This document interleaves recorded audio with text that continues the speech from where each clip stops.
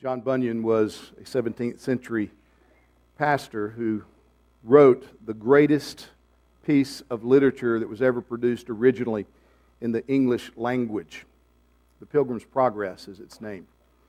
It's an allegory about a man who is converted to Jesus Christ and then makes his way on a journey from the city of destruction to the city that is celestial. In his book, Bunyan introduces us to this main character, this man who he names Christian, and describes the trials and difficulties of the journey. Early in his journey, Christian is taken to the house of interpreter.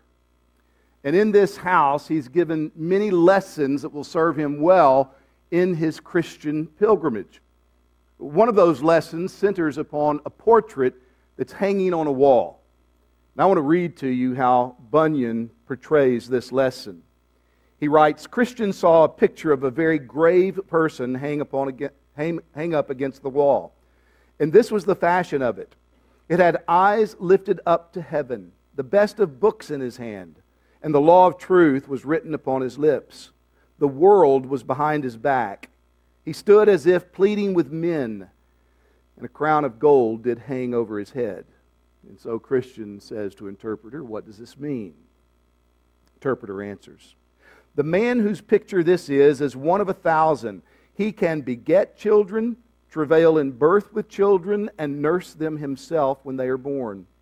And whereas you see him with eyes lift up to heaven, the best of books in his hand, and the law of truth writ upon his lips, it is to show you that his work is to know and unfold dark things to sinners, even as also you see him stand as if he pleaded with men.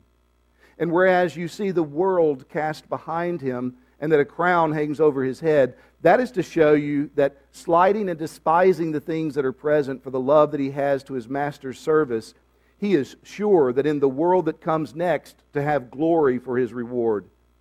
Now," said the interpreter, "I've showed you this picture first, because the man whose picture this is the only man whom the Lord of this place where you are going has authorized to be your guide in all difficult places that you may meet with in the way.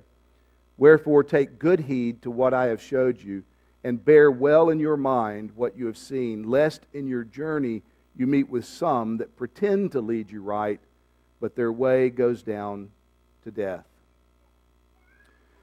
The point that Bunyan is making in this lesson is that faithful gospel ministers are invaluable to Christians in their journey from this world to the world to come.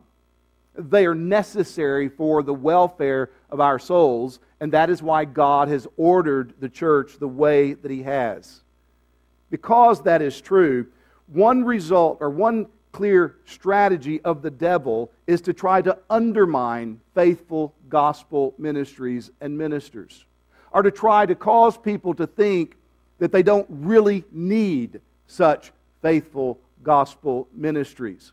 So very often the devil will try to create difficulties between Christians and such ministries and cloud that relationship with suspicion and ill will. The Apostle Paul faced such a satanic attack in his relationship to the church at Corinth, a church that he himself planted on his missionary travels. In our studies in recent weeks of 2 Corinthians, we have seen that one of the main reasons that Paul wrote this letter back to the church was because there was a strained relationship between him and the congregation, and he was trying to address that relationship. After he left Corinth, false apostles came into the church and began to undermine his credibility. They began to suggest to people in the church that Paul's authority as an apostle really wasn't that significant. And they damaged the relationship that existed. Last week, as we studied through chapter 2 of 2 Corinthians, we ended with verse 11. And in that verse, we saw that Paul warns that they must not be outwitted by Satan, because he knows of Satan's designs. Today we're going to pick up where we left off last week, which is 2 Corinthians chapter 2 and verse 12, and look all the way down to the end of the chapter, where we see Paul continuing to defend his authority as an apostle of Jesus Christ by correcting a very common misconception about what faithfulness in Christian ministry actually entails.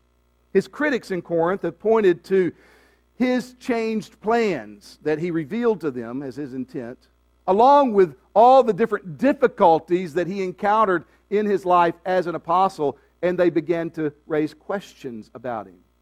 I mean, if he's really God's man, should he be having all these trials, difficulties? If he's really God's man, why would he say one thing and then do something else? Why would he say he's coming at this time and then not do it? If he's really God's man, wouldn't he be blessed by God? And wouldn't such blessings manifest themselves in obvious power and possessions and prestige?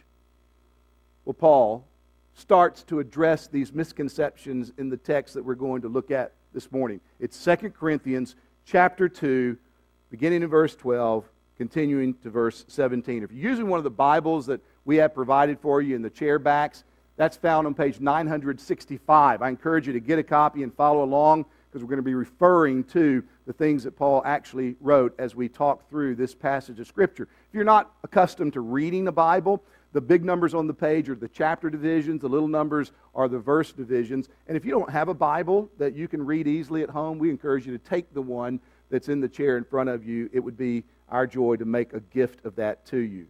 Hear the Word of God from 2 Corinthians chapter 2, beginning in verse 12 down through verse 17. Paul writes, "When I came to Troas to preach the gospel of Christ, even though a door was opened for me in the Lord, my spirit was not at rest, because I did not find my brother Titus there. So I took leave of them and went on to Macedonia. But thanks be to God, who always in Christ leads us in triumphal procession, and through us spreads the fragrance of the knowledge of Him everywhere.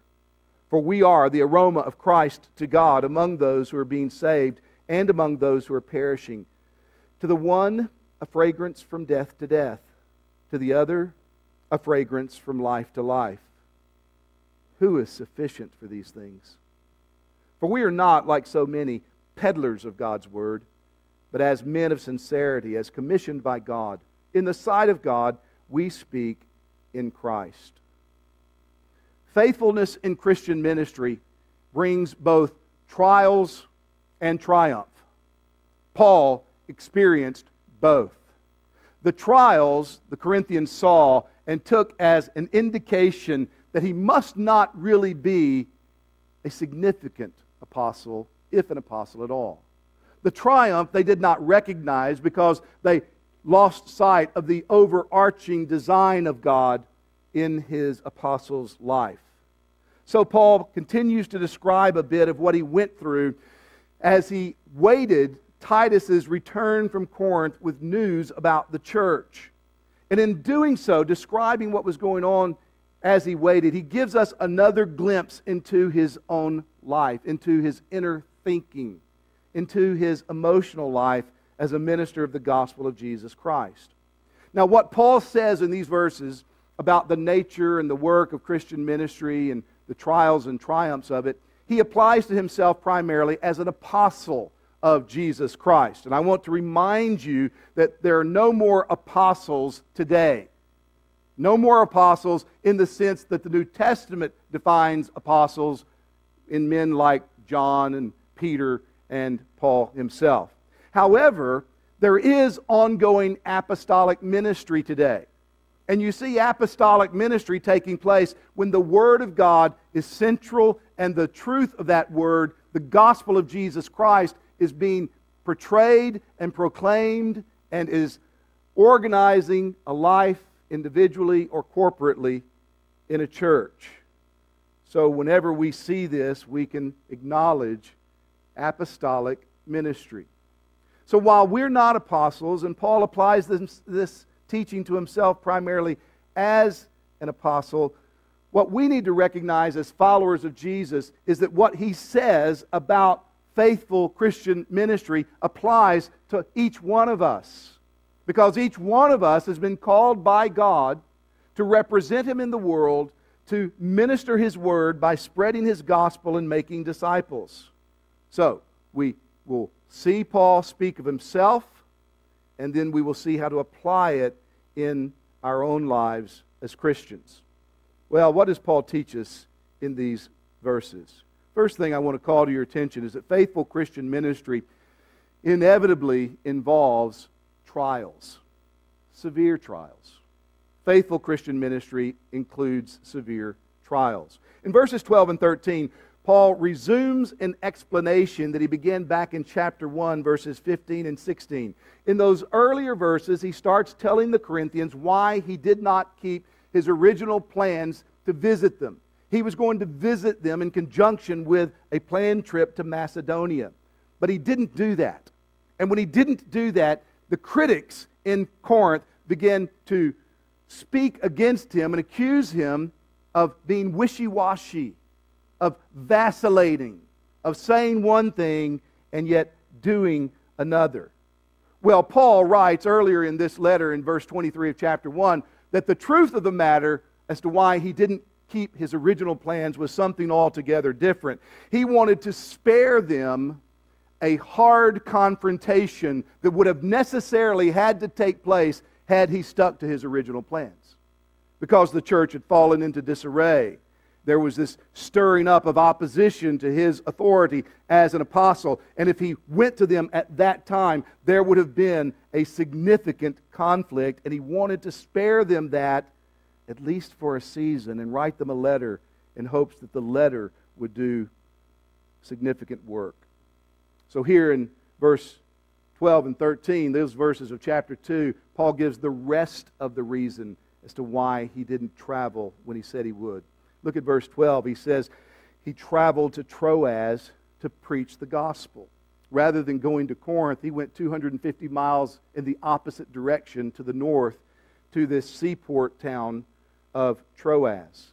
And notice that he went there not on a whim, not on vacation. He went there on a mission. He went there to preach in this strategic city, this crossroads from Northwest Asia into Europe.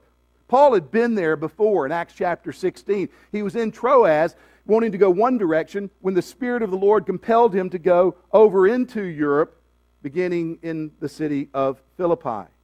As he puts it here in our text, Paul says, "A door was opened for me in the Lord." What does he mean by that? Well, this is language that he uses elsewhere. You see it in 1 Corinthians 16. You see it in the book of Acts. When there's this phrase, this idea that God has opened a door, the point is that God has provided an opportunity for the gospel to be preached, for people to be open to the proclamation of the gospel. There was receptivity to it in Troas. Now, evidently, Paul had also arranged to meet Titus in Troas, because in verse 13 he says, "I did not find my brother Titus there." Titus had left Paul at Ephesus when Paul wrote his letter to Corinth, the severe letter that we don't have in our Bibles but is referred to in the opening verses of chapter 2. Titus took that letter to Corinth, and he was to bring back a report to Paul about how that letter landed on the church. How did they respond to Paul's severe admonitions in this letter? And he arranged to meet him in Troas. Well, you can sail easily from Corinth to Troas if you sail before winter. So Paul travels to Troas. A door of opportunity in preaching is open to him there. He goes there to preach, and he's waiting for Titus, and winter begins to come. And every ship that arrives, no doubt Paul is looking to see if Titus is on board, and Titus doesn't come. And so now Paul is left wondering why Titus hasn't come. In telling us that he went to Troas under these conditions, Paul is illustrating a point that he makes in the following verses we'll look at in more broad terms. The point is this, that God is the one who directs his life and ministry. God is the one who sent him to Troas rather than to Corinth. Now, this does not mean Paul was using God as an excuse not to keep his commitments. He's not just kind of Jesus juking the Corinthians here. Well, God told me to do something different, so I don't have to keep my commitment. That's not it at all. And brothers and sisters, we shouldn't do that either. You make a commitment, you need to keep your commitment. understanding that in God's providence, sometimes He changes what you have planned to do. That's what goes on here. What it means for us is that as we make our plans, we are to hold those plans with an open hand. Isn't that exactly what James tells us? We say we're going to go this city tomorrow, we're going to do this kind of business, and James says we ought to say, if the Lord wills. If the Lord wills. So we recognize making our plans, developing our intentions is right and good, but we acknowledge that God is sovereign over our lives, over our plans, over our directions, and it's always if the Lord wills. Paul's ministry in Troas was cut short. And it was cut short by a trial, a severe trial. He didn't find Titus there when he expected him to be there. Titus is delayed. He had planned on Titus being there. Titus had planned on coming there, and yet here comes winter when there can be no more ships sailing between Corinth and Troas. The last ship comes to port. Titus isn't on it, and Paul is troubled. What's the reason Titus isn't here? Did things go really badly in Corinth? Did that letter get read to the congregation? Was there just an outbreak of rebellion? Have they just cut me off completely? Have they dishonored Titus in such a way that he's now somewhere heartbroken himself? No telling what kind of questions are going on in Paul's mind about his relationship that is already strained with this church. Wanting to hear back from Titus before winter. Winter comes, Titus isn't there, and Paul is heartbroken. Paul is distressed. And so he leaves Troas and he travels to Macedonia. Macedonia would have been on the route from Corinth that you would take if you were going to travel by land. And so no doubt part of Paul's thinking is that since Titus didn't show up before winter in Troas, I will come to Macedonia, and when he leaves Corinth to come back, he will come through Macedonia, and I will meet him there. And indeed, that's exactly what happened. If you read chapter 7, verse 7 specifically, Paul picks up this kind of travelogue, itinerary of his movements, and he says that he did see Titus back in Macedonia. Well, one lesson we learn from Paul's describing his movement is this. Being a faithful minister of the gospel can open you to unjust criticism from petty and small-minded people. Now, certainly, there's no gospel minister that is above criticism. And every gospel minister will need criticism at various times. And some gospel ministers will open themselves up to varieties of criticisms for various things that should not be done. But having said that, a faithful gospel minister can also be subject to criticism from small-minded, petty people. The Corinthians criticized Paul for not coming to Corinth. When Paul is explaining to them, the reason I didn't go to Corinth, I didn't want to have this hard conversation with you just yet. And God opened a door for me in Troas where the gospel was running, where people were receptive. And I went to Troas to preach. So they think that Paul should be here doing this. God told Paul, go there and do that. Brothers and sisters, our lives are in the Lord's hands at all times. And we should be willing for Him to change our plans for the sake of advancing the gospel. That doesn't mean we shouldn't make our plans carefully. It doesn't mean we shouldn't be intentional and seek to follow through on our word diligently. But it does mean we must hold our plans loosely. We make our plans if the Lord wills, with the understanding that He directs our steps, He orders our paths in the way that best serves the advance of His kingdom.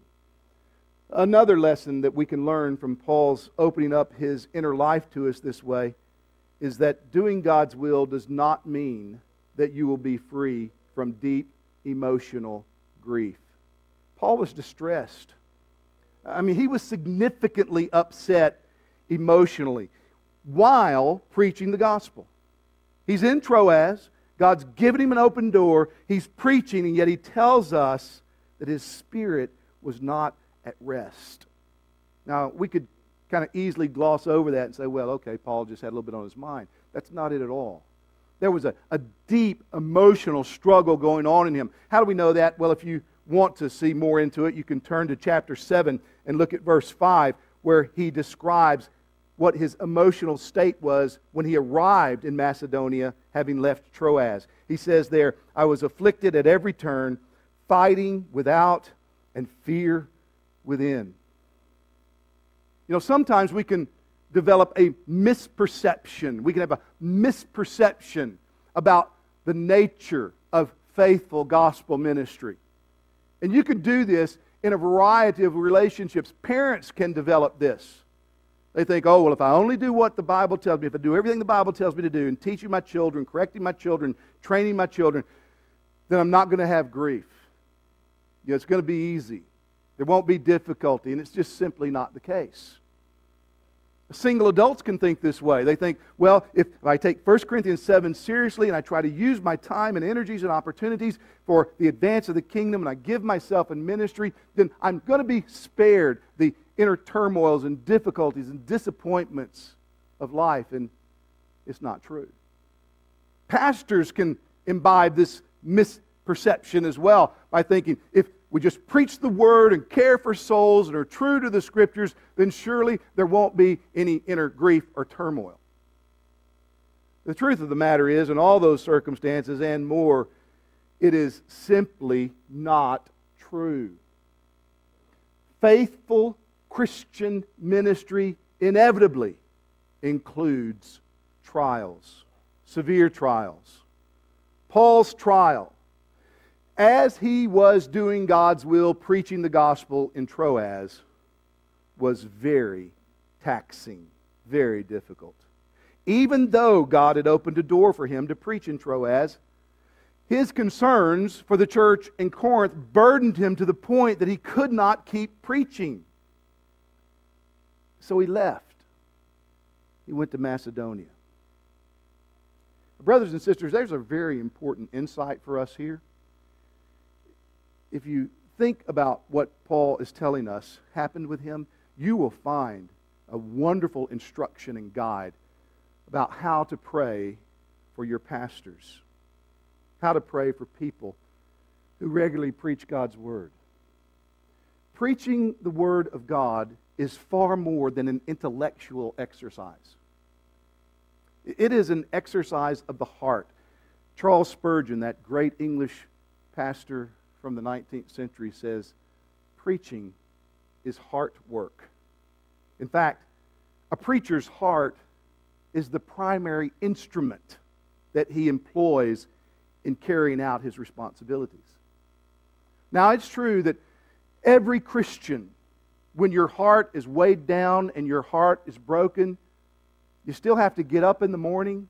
You still have to go about your daily responsibilities. That's true for all of us.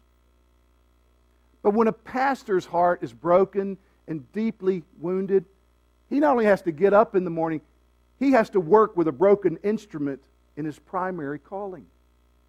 And that's what happened to Paul. Paul was at Troas. A door had been opened for the preaching of the gospel. And yet this burden that he felt for the church at Corinth was such that he couldn't continue on. It's no wonder that we have written to us as Christians in Hebrews chapter 13, verse 17, that we are to obey those who have authority over us because they keep watch over our souls as those who must give an account. And then the author adds this encouragement. Let them do so with joy and not with groaning, for that would be of no advantage to you. A pastor with a burdened heart, a broken heart, is not advantageous to the people that he serves.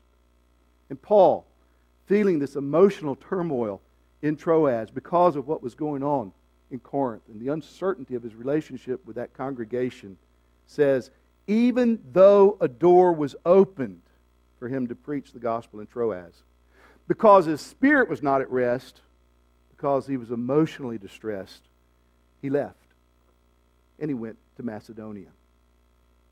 faithful gospel ministry inevitably includes severe trials.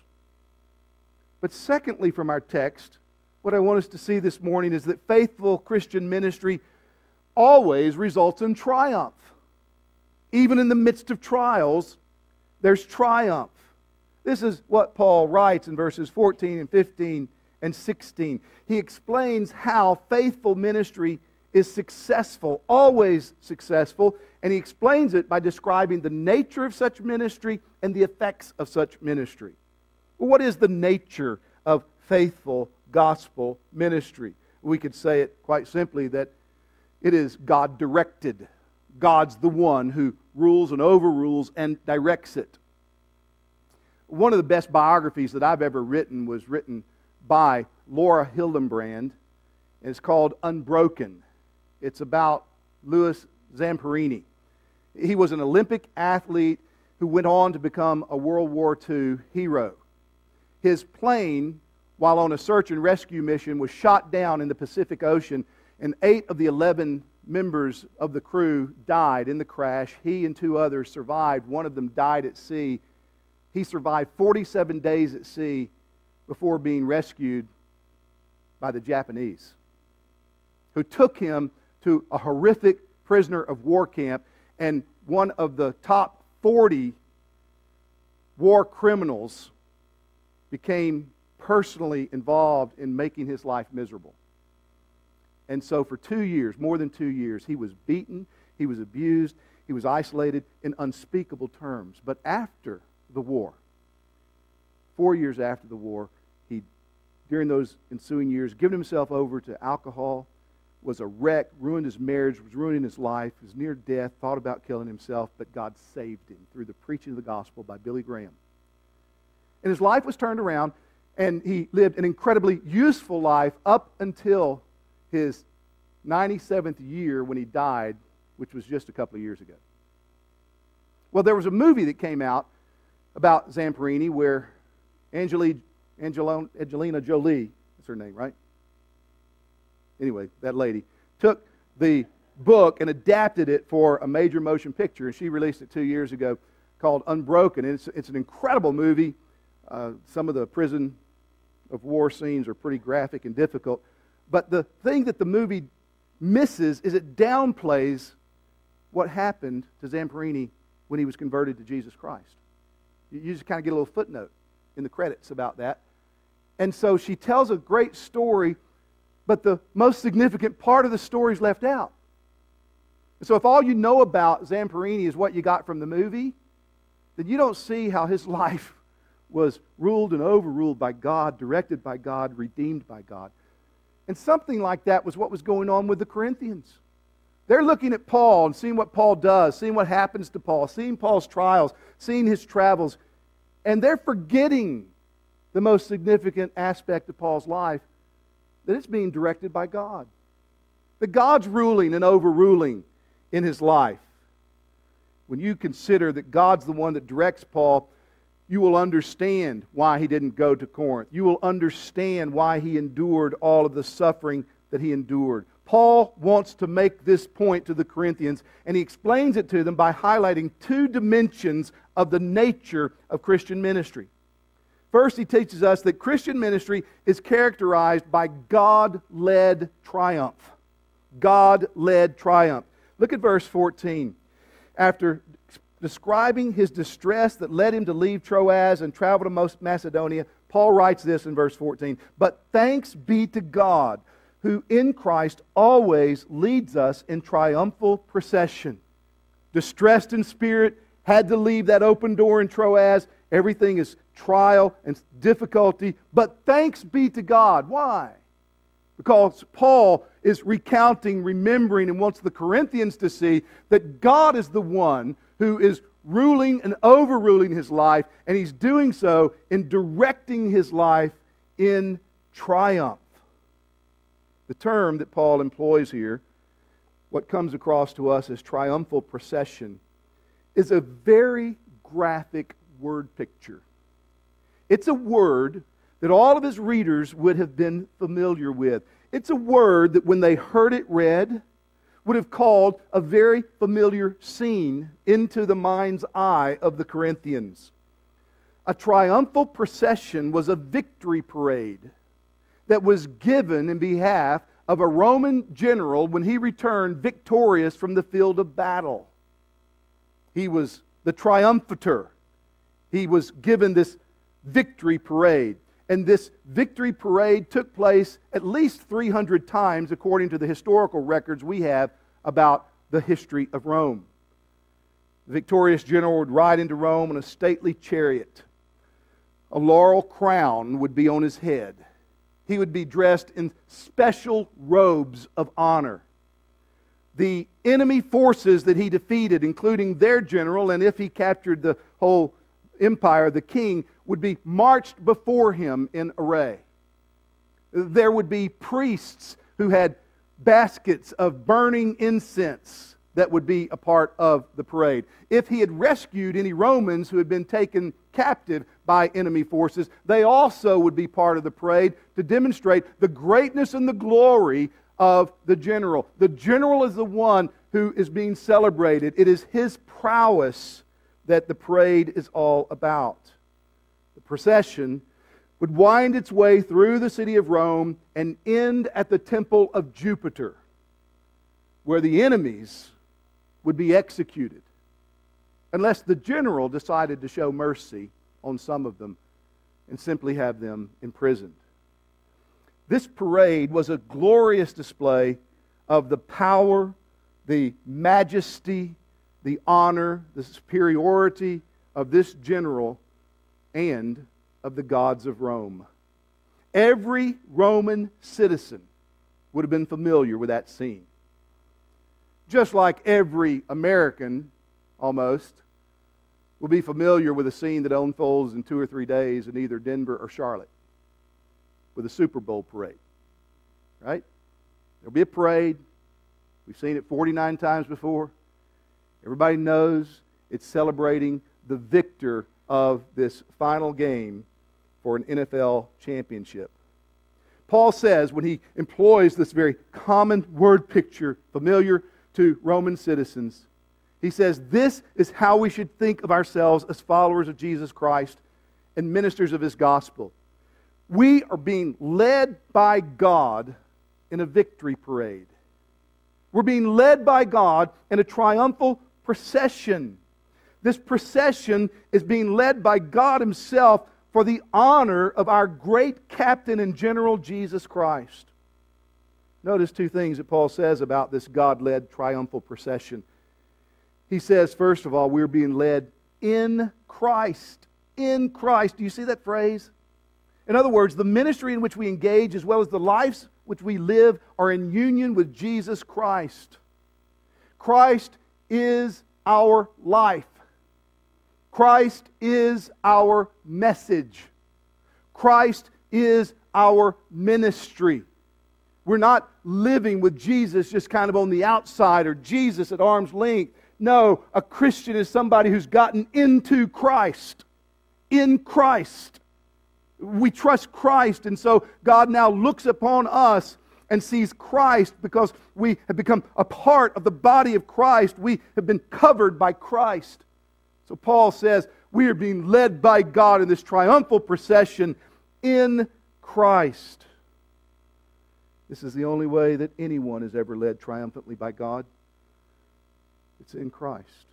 A person not trusting Jesus Christ as Lord can think that he's okay with God, can think that God's leading him, can think that God accepts him. But the Scripture is clear. There is no acceptance from God. There is no intimate fellowship with God and being led by God apart from Jesus Christ. If you're not trusting Christ, you can talk about God. You can convince yourself you're okay with God. You can think God's doing all kind of wonderful things for you, but you're not being led in triumphal procession the way Paul describes it here, because the only ones who are part of that are those who are in Christ. So, the question, The question is, are you in Christ? Are you in Christ? Are you trusting Christ? Is Christ your Lord? Paul says that's one aspect of this God-led triumphal procession. But then there's a second qualifying dimension he gives to it. He says God always leads us in triumphal procession in Christ. The leadership that God has over Paul's life was all-encompassing. It was never-ending. He leads His people when our plans unfold exactly the way that we intended for them to unfold. And He leads His people when He changes our plans providentially in ways that we could not anticipate, but that result in opportunity to spread the gospel further. Faithful Christian ministry is characterized by God-led triumph. But not only that, it's also characterized by the God-spread gospel. The God-spread gospel. This is the aroma of Christ that Paul refers to. Look at verse 14, second part of that.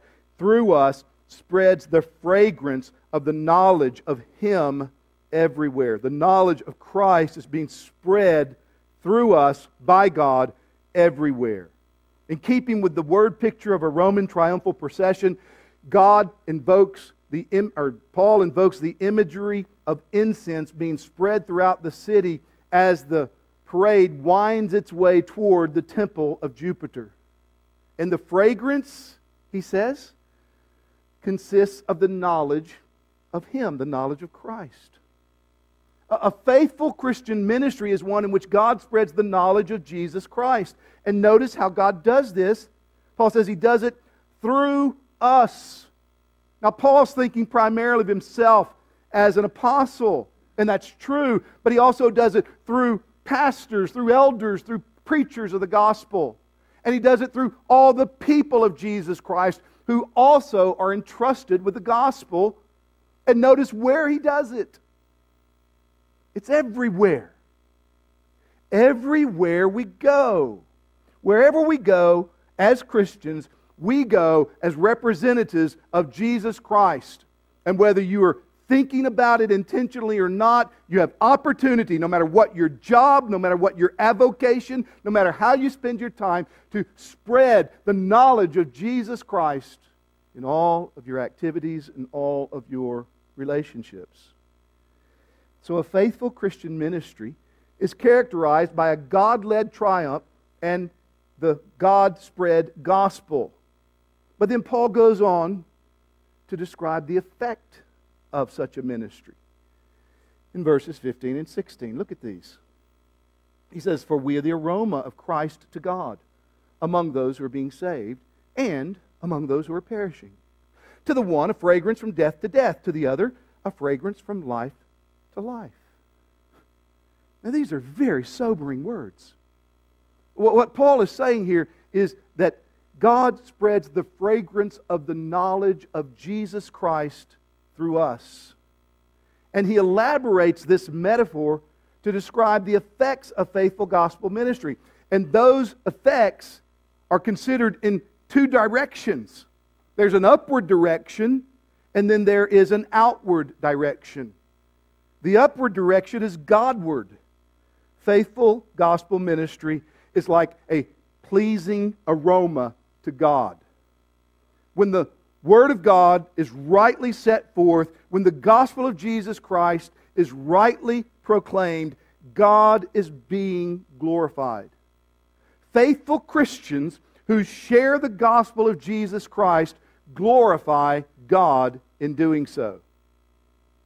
This is true whenever the gospel is faithfully proclaimed, whether people are being saved by it or perish without it. He says we are the aroma of Christ to God among those who are being saved and among those who are perishing. Now, in one sense, this is a very hopeful thought. Because what it means, brothers and sisters, is when we rightly handle God's Word, proclaim the gospel, whether formally in a church setting like this or informally over coffee with a couple of friends, we are proclaiming that which pleases God.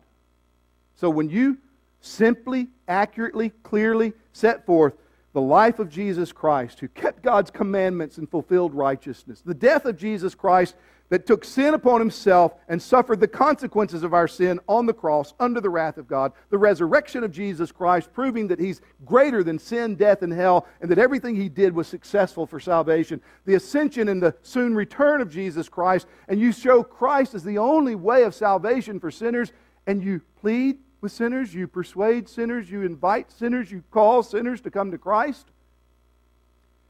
That's an aroma to God that is acceptable. No matter what happens. If it's accepted or if it's rejected. But along with that Godward effect of this ministry, there's a manward, outward effect.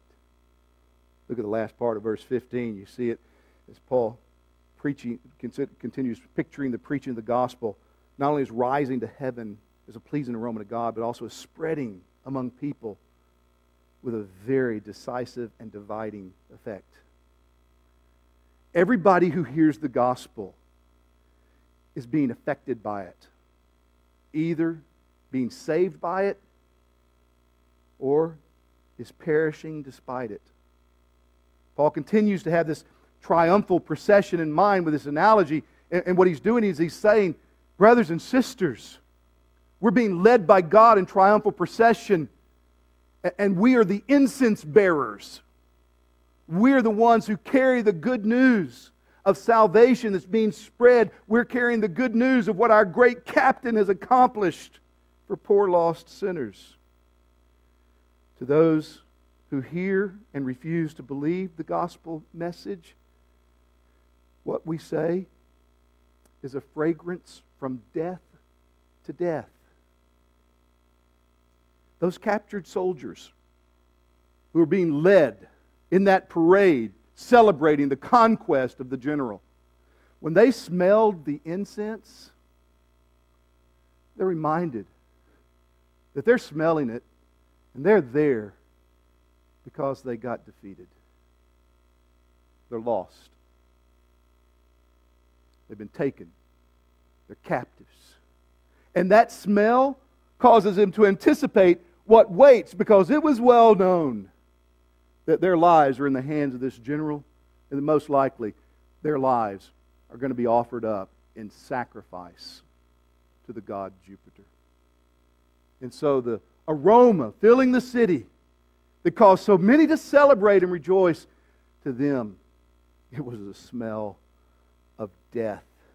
It came from death, resulted in death. But Paul says in analogous form, contrary to that, to those who hear the gospel and do believe faithful gospel ministry, that message is a fragrance from life to life.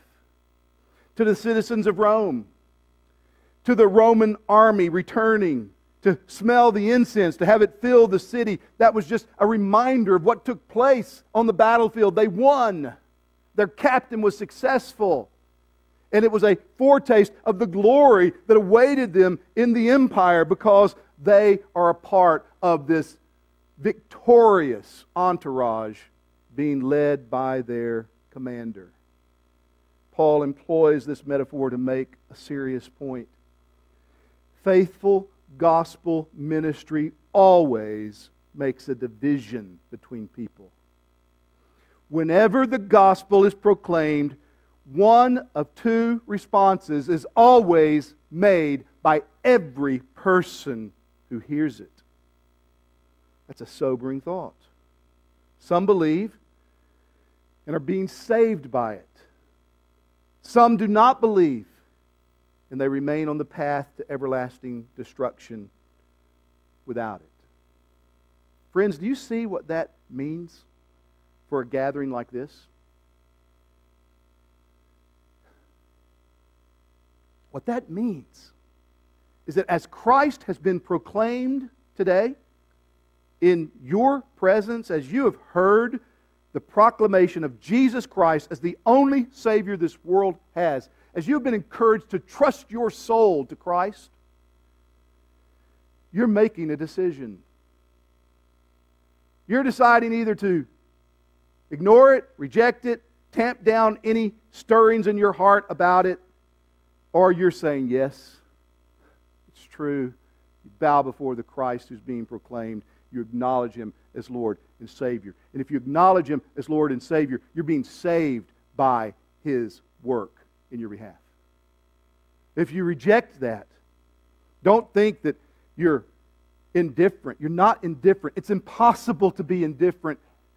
If you reject that, then you're staying on the path that will lead to everlasting damnation. You're under the wrath of God still. It's exactly the way it is put in John chapter 3, verse 36, that those who believe will be saved. But those who do not obey the gospel are condemned already. It's one or the other. There's no middle ground. There's no neutrality here. The preaching of the gospel always divides. You believe and are saved. You do not believe and you're condemned. So which one are you today? Is this good news that there's a Savior for sinners, is that the fragrance of life to you? Or is it an aroma of death to death? Because it's one or the other. And my friend, I would plead with you today, God has you here now. It's not an accident that you're here. He has you here to call you to know His Son, Jesus Christ, as Lord. To bow to Him as Lord. Come to Christ. Trust Christ. If you will trust Christ as Lord, He will accept you. He'll receive you. You'll come to be in Christ. And in Christ, you'll be reconciled to God. You'll be forgiven of your sins. You'll be given everlasting life. And it happens not by doing something, not by turning over a new leaf, not by joining a church, not by getting baptized. It happens by trusting Christ. Believe Him. Take Him at His word. Call Him your Lord. Faithful Christian ministry inevitably concludes trials, and it always results in triumph. And then, just in closing, real quickly, I want to show you a third thing in the very last verse here, the last part of the 16th verse and the 17th verse. Faithful Christian ministry depends on God, not man. When Paul contemplates the seriousness of everything he's just written about what God is doing, how the gospel divides, he asks the question. It's a good question. It's a logical question that comes to anyone's mind who handles the things of God with this understanding. Who is sufficient for these things? I mean, that's a rhetorical question. He's not looking for an answer because the question includes the answer. Nobody is sufficient for these things. How can a mere mortal ever hold up to this kind of responsibility and activity? What Paul is saying is, it does not require or does not depend upon man. Paul does not see himself equal to the task of being an instrument that will cause the aroma of Christ to go out either to the salvation or condemnation of those who hear. Yet he knows that if he faithfully fulfills his calling, he inevitably will be such an instrument. So he writes what he does in this next verse, verse 17. For we are not like so many peddlers of God's word, but as men of sincerity, as commissioned by God in the sight of God, we speak in Christ. What he's saying is, it doesn't depend on me. I'm not up to this, but it does depend on God, and He's more than up to it. A faithful gospel ministry is commissioned by God. He calls people to it. He places us in it. As a follower of Christ, you have been given a role in such a ministry. A faithful gospel ministry is carried out in the conscious sight of God, with a sense of stewardship and accountability. The day will come, brothers and sisters, when we will give an account for the riches of grace that have been entrusted to us. What are we doing with those riches of grace? Are we spreading them? Are we telling others? Are we making disciples? Are we just hoarding it, thinking, well, I'm on the way to heaven. That's good enough. A faithful gospel ministry speaks for God in Christ. There it is again. That is, not as some disinterested bystander, but as one who is in vital union with Christ. The Christ we proclaim is the Christ in whom we live. And Paul says, all of this makes me different than peddlers of God's Word. Peddlers of God's Word. He's talking about religious hucksters. If you don't know who I'm talking about, just watch TBN. People who stand in the name of God and treat the good news of God as if it's a commodity, as if it's a product to be marketed, as if it's something to call you to accept on your terms or on terms that are finally acceptable to you.